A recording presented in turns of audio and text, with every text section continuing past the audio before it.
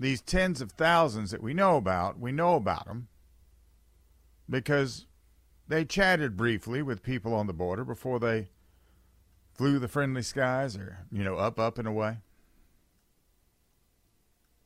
Nobody knows how many of the gotaways actually got away. And, the numbers we're making is actually sort of a guess. But then there's the terrorist watch list, which is right at 300. I heard a number 294. Some people are saying 300 plus. I have no idea how they know what that number is either. Now, why? These guys are in country. Now, some of you are going, oh, but Bill, that's only 300. The Mumbai attack was done by 12.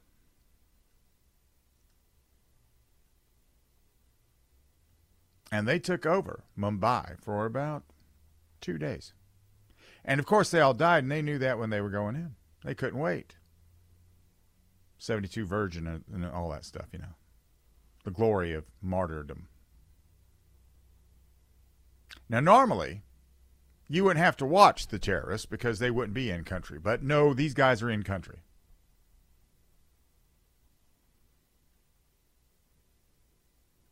Now, our guardians, which are brilliant analysts, all of them, they're also suggesting that because there's a lot of them that are Islamists, and not fond of Christianity and all of its trappings, like, Tannenbaum, and all that other stuff, they might want to disrupt, which is I use that phrase a lot. Translation for disruption in this sort of a setting is to blow up, shoot up, or generally slaughter Christmas gatherings like church services, parades, stores, malls, that sort of thing. Now, are we looking at another 9/11? Probably not. Not on that scale in one spot, no.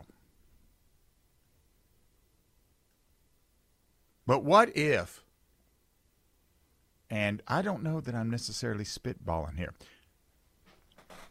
what if they decided on a certain day to carry out an attack in all of the lower 48 states on the same day? One attack per state. What if they did that?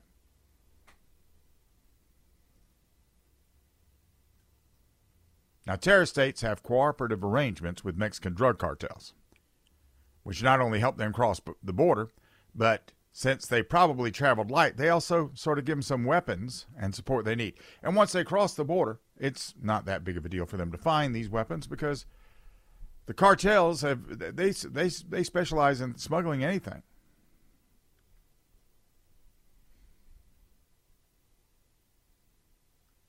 And I'll give you an example, and I don't mean this to, whenever I go to a public event, I look at that as a soft target, which makes me very reluctant to go to certain public events. But at the same time, there's some you just can't get out of.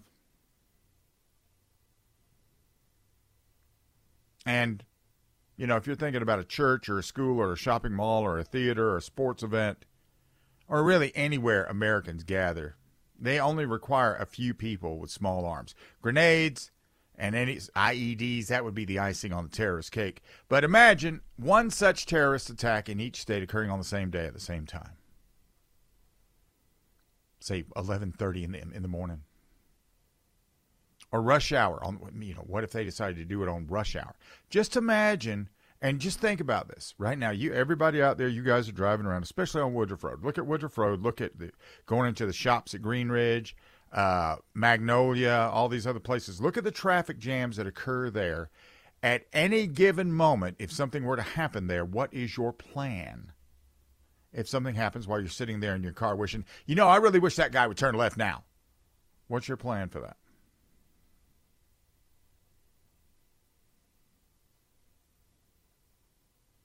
But this is the very definition of terrorism, making you realize that the government can't and won't protect you.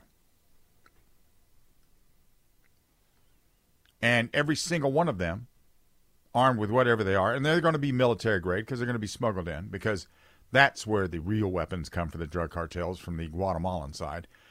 They can do enormous damage in very little time. They don't need a high body count either. We can get out there and neutralize each and every one of them as soon as they get out there and start screaming Allahu Akbar. We can do that. But they need only do many attacks coordinated or random to secure the goal of terrorism. Making you afraid to leave your home. That contributes to the economic collapse the Biden meat puppet administration has very, very enthusiastically pursued. Now, if we actually have some Chinese military in here, they're probably going to be a little more stealthy. They'll engage in sabotage, and we know they have something called void blackout going on. They might be trying to get into various, to help with a little cyber warfare as well. But they might just be trying to see where we're the most vulnerable. And they would gather some good intelligence on these vulnerabilities. Wouldn't widespread blackouts on Christmas Eve add to the festivities? Biological agents in water supplies to spice up the Christmas punch bowl? And universal internet crash?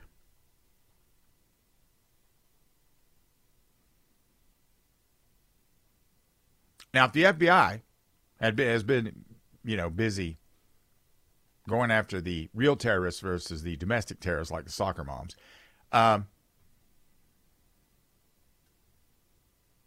we might be getting somewhere, but